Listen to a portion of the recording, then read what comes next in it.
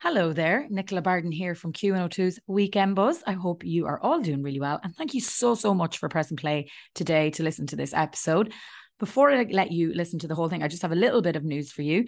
So if you're a fan of the Weekend Buzz, or this is the first time you've ever listened to it, amazing, and thank you. And scroll back, we've got over 70 episodes there, so there's some great chats for you to listen to from the likes of the cast of SVU, from Brooklyn Nine-Nine, Grey's Anatomy, loads of stuff, some amazing singers, reality stars, great in-depth conversations for you to enjoy.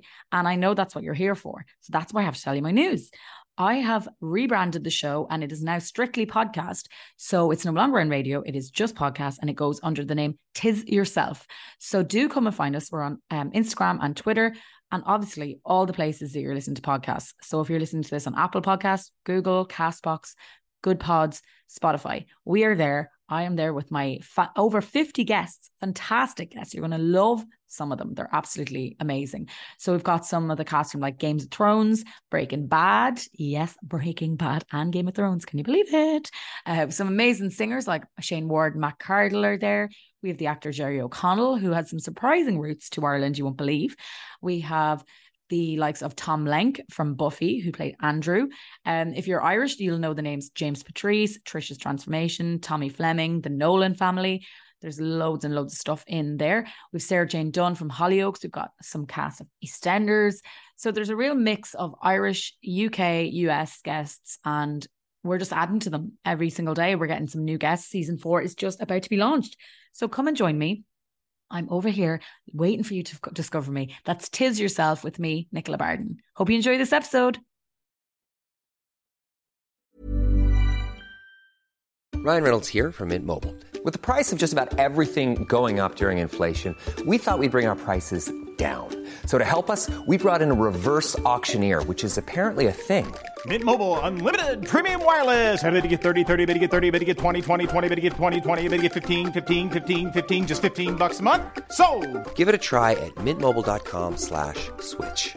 $45 up front for 3 months plus taxes and fees. Promo rate for new customers for limited time. Unlimited more than 40 gigabytes per month. Slows full terms at mintmobile.com. Many of us have those stubborn pounds that seem impossible to lose, no matter how good we eat or how hard we work out. My solution is PlushCare. PlushCare is a leading telehealth provider with doctors who are there for you day and night to partner with you in your weight loss journey. They can prescribe FDA-approved weight loss medications like Wegovy and Zepbound for those who qualify. Plus, they accept most insurance plans. To get started, visit plushcare.com/weightloss. That's plushcare.com/weightloss. The Weekend Buzz with Nicola Barden. Hello, and thanks a million for tuning back into the Weekend Buzz here on Dublin's Q102, and I really appreciate it. Now, my next guest is Ruth Medjber. You may remember there was a trend for a while there in Lockdown 1 when you were seeing these beautiful portraits of people from their windows, from their doors, families, single people, couples, friends, most beautiful images all lit up at dusk, and it was just stunning. I remember wanting to get one of just me and my dogs at the window. But it was a snapshot of life in lockdown, and it's now been put into a book. It's called Twilight Together, and it's all about these people who got their photos taken, some of their stories, people who have had babies, or maybe were pregnant, maybe people who have lost people throughout lockdown. Lots of great stories, happy moments, sad moments, moments to make you think. And I chatted to Ruth about the book, how it came about, because she's normally a music photographer who would be working with the likes of Hozier, and from that she went to photographing people in their living rooms. So it's a very different type of job for Ruth, but she took it on. It's now in a hardback copy that is on sale now. I caught up with Ruth on Zoom, and we had a great little chat. Ruth, how are you? Good. Thank you. Thank you so much for having me on as well. This is great crack. Oh, I really appreciate you coming on. And I have to say, I'm loving the neon sign behind your head. This is like my feminist corner. I have lots of feminist art in here. So I'm over in the corner there, keeping me company. Basically, where I spent all my money in lockdown is on art prints. Oh, great. There's nothing better to spend your money on, is there? I know. We're all part of this Shop Irish, Shop Local, aren't we? I hope so. Yeah, I really hope this kind of... I hope people know not to kind of shop on the Jeff Bezos site and all that kind of stuff this year, and to keep it local and keep it in our economy. Well, obviously that's for you, a great push with the book and everything. You, though, with your book, you were very clever because you have an automatic audience because everyone who's in it is going to buy it. I know, right? That's the hope. I thought, like, because there's 150 households in it, and I thought, well, at least if they all buy one, it won't be the end of the world. So I was reading it, and it's a lot of what you said really stuck out to me. Of why you got involved. You live on your own, and you were saying like your friends in relationships with kids and saying, oh, I'd love to have some time of my own, and you were like, not this much time. Yeah, that's where the whole book was kind of born from, and I think the start of lockdown 1 was a totally different place than lockdown 2 because it was a time when everybody was terrified and we were all really kind of just afraid of the unknown, and we didn't know how severe everything was, and it was an indefinite time frame that we were being asked to stay at home for. And I was dealing with a lot personally because I had essentially been put on pause. My career, everything I had worked for my entire life had been put on pause, and I was sad, I was grief stricken, and I was just lonely as well. Like, let's call a spade a spade. I was lonely. I was living at home on my own with just the dog for company. So then I went out and made it a mission to kind of develop an idea that would see me connected with people again in one way, shape or form, and particularly in a safe way, something that I could do that would brighten up other people's. So yeah, that's how The Windows was kind of born out of that. I think a lot of people were very lonely in lockdown, especially lockdown 1, as you say.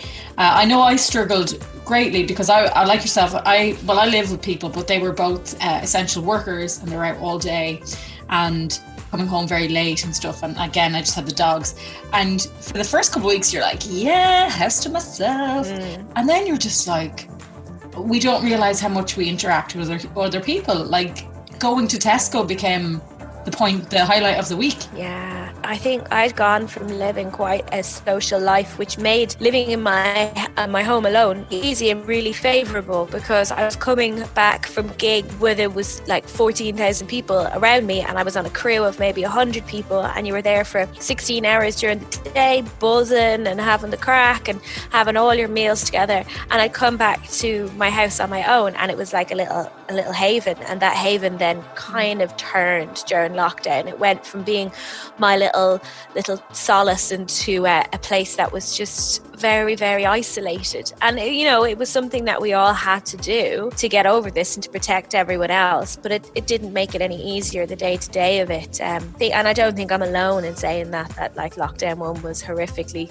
lonely. Like, no, I definitely don't think so. But for you, I suppose your days off back in your career before lockdown were probably so sacred. As you mentioned, there's so many people around, you're doing very late nights because you're at gigs. You could be in the 3 Arena till very late at night, getting home and then crashing the next morning being like, I have to get a lie in because you need to catch up and sleep. So to go from that to absolutely nobody, it's a very hard thing. Yeah, it is.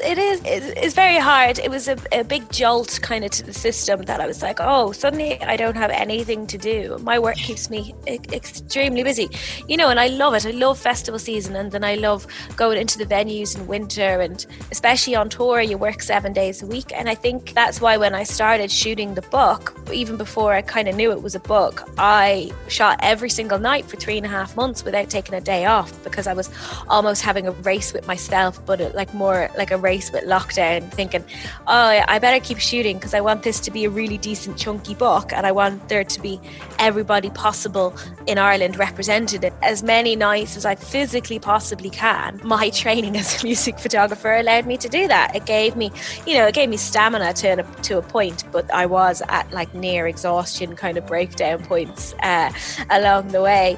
But it helped me do what I planned to do, which was move outside of Dublin, capture all of Ireland, and there's 150 households in the book, and to do that, like, I wanted to have everybody that I could possibly imagine represented in this. I wanted it to be like a slice of 2020 in Ireland. And to me personally, growing up with an African dad and an Irish mum, like, especially when I was a kid, I always tried and looked for a representation of mixed race people in art and in culture and in media in Ireland back in the 90s and stuff, but there never really was anything.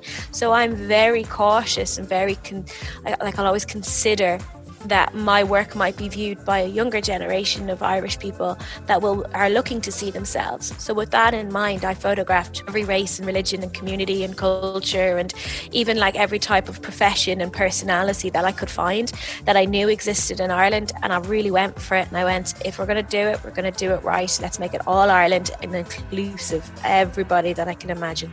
And what turned out is a gorgeous series of photographs, some mini stories along the way. Some of them, there's no story and you just look at this beautiful picture, and then there's some where you get an insight into their lives, and, you know, we see your own personal friends. You know, obviously one of them that sticks out is your friend who's pregnant and then later has her little baby Elliot, and it's just beautiful to see the bump, and then to see on the next page, there he is, he's here. But it also shows how long we were in this lockdown, because she was pregnant and you couldn't go near her, and then you have to meet her baby through a window, like so many people have had to do. Yeah, there's so many babies born in this series. Like, none of us, that was John and Dina. I met them on the street because they live in my 2K and they just moved into their house and they needed Garda letters and stuff to move house, and it was all chaotic at that time. And I bumped into her and I was like, God, it mustn't be long left for you. She's like, oh, I'm due in about 3 or 4 weeks. I was like, okay, let's do a window portrait while you're pregnant and while there's still lockdown. And we kind of joked, saying like, oh God, yeah, if this is still going on in 3 weeks, we'll come back and do one with the baby. Totally like not thinking that it would still be going on for 3 weeks. And of course it went on for like another few months after that. So I went back and they dressed in the same clothes and stood in the same position. The only thing, you're kind of playing spot the difference between the two pictures, and the only difference is what's gone from being a bump is now to a baby in her arms. But that's kind of one little story that just showcases all the babies really that was born, but also the kind of sadness that there was involved. Because of course, you know, Dina went in to have the baby and then John couldn't stay with them, you know, and there was a lot of parents, new parents who were in that position that couldn't visit hospitals when the baby was born. And then there's all the grandparents who couldn't see the baby for the first 4 months or whatever. And everybody was living this really weird virtual life and a really, you know, distant life. And it was sad. And we have to, I do try and acknowledge the sadness as well as the joy in the book, because a lot of people went through a lot of hard stuff and a lot of sacrifices and a lot of grief and a lot of loss in lockdown. You know, it wasn't this magical happy clappy time, but then, you know, we did have those moments of hope and of joy and community and happiness. So I do mention the mad stories, the stories of people having the crack at home and getting drunk because I'm coming over to take their photograph, or, you know, people who've done the table quizzes and DJ'd from their living room, and all the banana bread stories. So there is all of that referenced in the book as well. So it's kind of like a little emotional roller coaster of lockdown, which of course lockdown is and was an emotional roller coaster for everyone. Yeah. I loved the people who were the DJs in their sitting room and were making quarantinis. I was like, yes, you're living your best quarantine life there. Oh, absolutely. That's Rocky and Sonia, and I just love them so much. I'm used to seeing them at festivals because festivals is my bread and butter. And I'd see them every kind of year when Rocky be up on stage DJing, and I'd finish my shift and I'd go down and throw some moves and it'd be great crack. So they're very much like my festival friends. To see them out of context through this window just kind of brought it all home for me, that it's not just me out of work feeling lonely and out of place. It's everybody else that's in this industry, but in this kind of world as well. We're all very out of place. But I nearly hopped through the window to get a drink off them because I was dying for the crack, and I just seen them. I was like, oh, this is so unfair. I want to be in there dancing with you. Oh, look, when you mention festivals, every time my heart just takes a little bit, it just dives, because I just miss them so much. And obviously, you know, it's your career and you definitely miss festivals and music and stuff like that. But it's just, I suppose there's something about a festival, it's just a bit of freedom that you just don't think about work for 4 days, and you don't think about the hangover that's coming on Monday and stuff like that. And for that not to be able to go ahead in any fashion this year, it's been hard. And like what you do, I suppose a lot of people look at and think, wow, that's like the coolest job in the world. But I imagine it's not a job that you just walk into. It's not something that you finish your college course and then let's go on work experience with Hozier. Yes and no, right? Because it kind of was. I just finished college and went into hot press but not as work experience. I went in as a job. I've been a music photographer since I started loving music, because I was always a photographer. I was a photographer when I was a kid. I could take photographs before I could write my name, because my dad was into it. He's very into cameras and everything, and used to sell camera equipment, so that I was surrounded by it. It was just an easy, evolution for me to pick up a camera. When I was a teenager, like everybody else when you're a teenager, I became obsessed with music, and I put the two of them together quite early on and set it my goal. I was like, I want to be a music photographer. There might not be a job called music photographer in Ireland, you can't do this full time. I was kind of just tenacious at it. I just went for it, and I went, I'm going to make this work. And 32 before I joined Arcade Fire on their tour, and that was my first international tour on a bus, like a proper bus, not like a little Sprinter van with a load of your mates. This was like a proper bus. So like it's a long slog. It didn't happen overnight. Definitely a career as opposed to just a job that you breeze in and out of. You have to work, and you have to be a kind of a bit of a self-starter and get yourself off the couch and don't feel sorry for yourself that you're not getting jobs, and just go get the jobs instead. So yeah, not easy, but sure, look, nothing's easy. Well, it obviously has worked out for you. I saw that you were meant to go to America this year. That was originally the plan. My plan this year was going to be amazing. I was going to shoot Glastonbury for the BBC again, which I'd done last year for the first time, and I was so looking forward to that. And then from there I was going to go straight to Australia. The Australian Centre for Photography in Sydney had invited me over for a show, and I was losing my mind for that. I was like, this is amazing. People are actually taking me seriously as an artist. I can't believe I get to show abroad. I get to go to Australia, and it was going to be, it's going to be there for about a month. Change, and you have to roll with the punches and be flexible. And I actually we still went ahead with the Australian exhibition, but I programmed it all totally from my living room here, and just with the help of the curator in the gallery, managed to do it over Zoom. And I'd zoom in, and they're all drinking wine, and it's 8 o'clock in the morning here, and I'm like, I really want to be there. But you just had to kind of bend with it this year and just go, right, what I wanted to do isn't happening, so let's just figure out if I can do something else instead. Well, I suppose what you did do, you would never have done if you had been able to go to Australia. You may never have gotten the chance to put this book together, to even do these portraits, if you hadn't had this time off. So to even come up with the idea is amazing, but to actually carry it out, make it into something, and make it into a book that people can actually buy, is something that you never would have done. Yeah, you're right. And I'm absolutely so grateful that things did work out, because there's a lot of people in the musician industry that can't go back to work. They can't, turn craft something else. The music is their livelihood and their life and their identity, and they are a little bit stranded. And we shouldn't forget of those people who are still not back to work and who can't change their focus like I did. And I am very, very grateful that I was able to do that, and that people were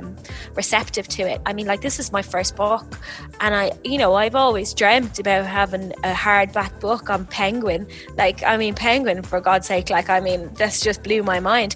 But the fact that it's window portraits is just the most hilarious thing ever. If you had told me this last year, you're going to have a book of people standing in their window, I'd be like, no, I photograph Hosier. No, I don't do that. So yeah.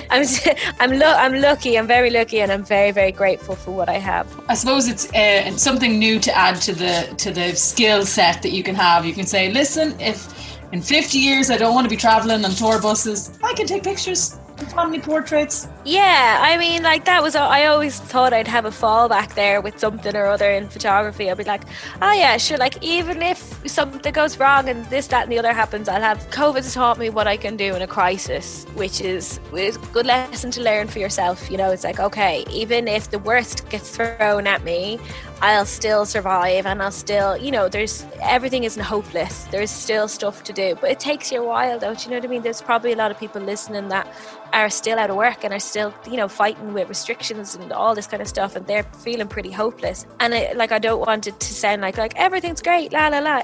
It's not. It's still really tough, but it doesn't last forever. The bad bits don't last forever, and you really don't know what's around the corner. And for me, I was ready and waiting to grab this opportunity and run with it. So So I just needed to get myself over the sadness and the grief to be in a place that I was clear enough to spot an opportunity and run with it. So, and I, like, to get yourself over the grief, it could take you a month, it could take 6 months, it could take 2 years, but there's a lot of help out there for people who are kind of struggling with all those issues too. Like, so yeah, it just shows that outside thinking, try not to let the negatives of this year become everything, and to try and look at something from a different perspective could be opening up an avenue in your life that you never expected, and it could be the best thing for you. Absolutely, like, and hopefully I'd be like living proof of that. And I never thought I'd be the window photographer, but I'm happy to adopt that role for the time being until I can go back to being the music photographer. So your book is out now, for anyone who wants to pick it up. Christmas obviously is coming, so perfect table book for anybody who wants to end this year and have something to look back on. Yes, thank you so much, and thanks for giving me the opportunity to come and chat about my work and myself. Oh, listen, delighted, and thanks so much for sending out a copy of the book. It's fabulous. So it'll be on my table now. So great. I hope you enjoy it. Thanks a million. Listen, I'll chat to you soon, Ruth. Thank you so much. Bye. Bye. The wonderfully talented Ruth Medjberg there, and her book Twilight Together is out now. You can pick it up at any good bookstore, and obviously we say support your local bookstore, especially in these times. And it'll be a lovely moment to look back on in a few years when we're like, do you remember that time we were locked down in our houses and we couldn't go anywhere? And we can show that was true. We're going to take a little ad break here. Stay tuned. Coming up after the break, I have author Louise O'Neill, so stay tuned for that. Thank you so much for listening to today's episode. It really means a lot to me, and I really hope you enjoyed it. Do scroll back and see is there anything else that you might enjoy. And before I let you go, do remember to come and find me on my new podcast, Tis Yourself. Again, talking to celebrities, this time a lot more in depth. So there might be longer episodes there. And we're talking about what was life like before they became famous, the different alternative roads they could have went down, how life changed for them, for good and bad, and so much more. And of course, the thing that they're best known for. So come and find me, Tis Yourself with Nicola Barden. And I really hope you'll enjoy the new episodes. They're up to date. They're brilliant. There's some great people there. And I'd love your support. So please do come find us. That's Tis Yourself with Nicola Barden.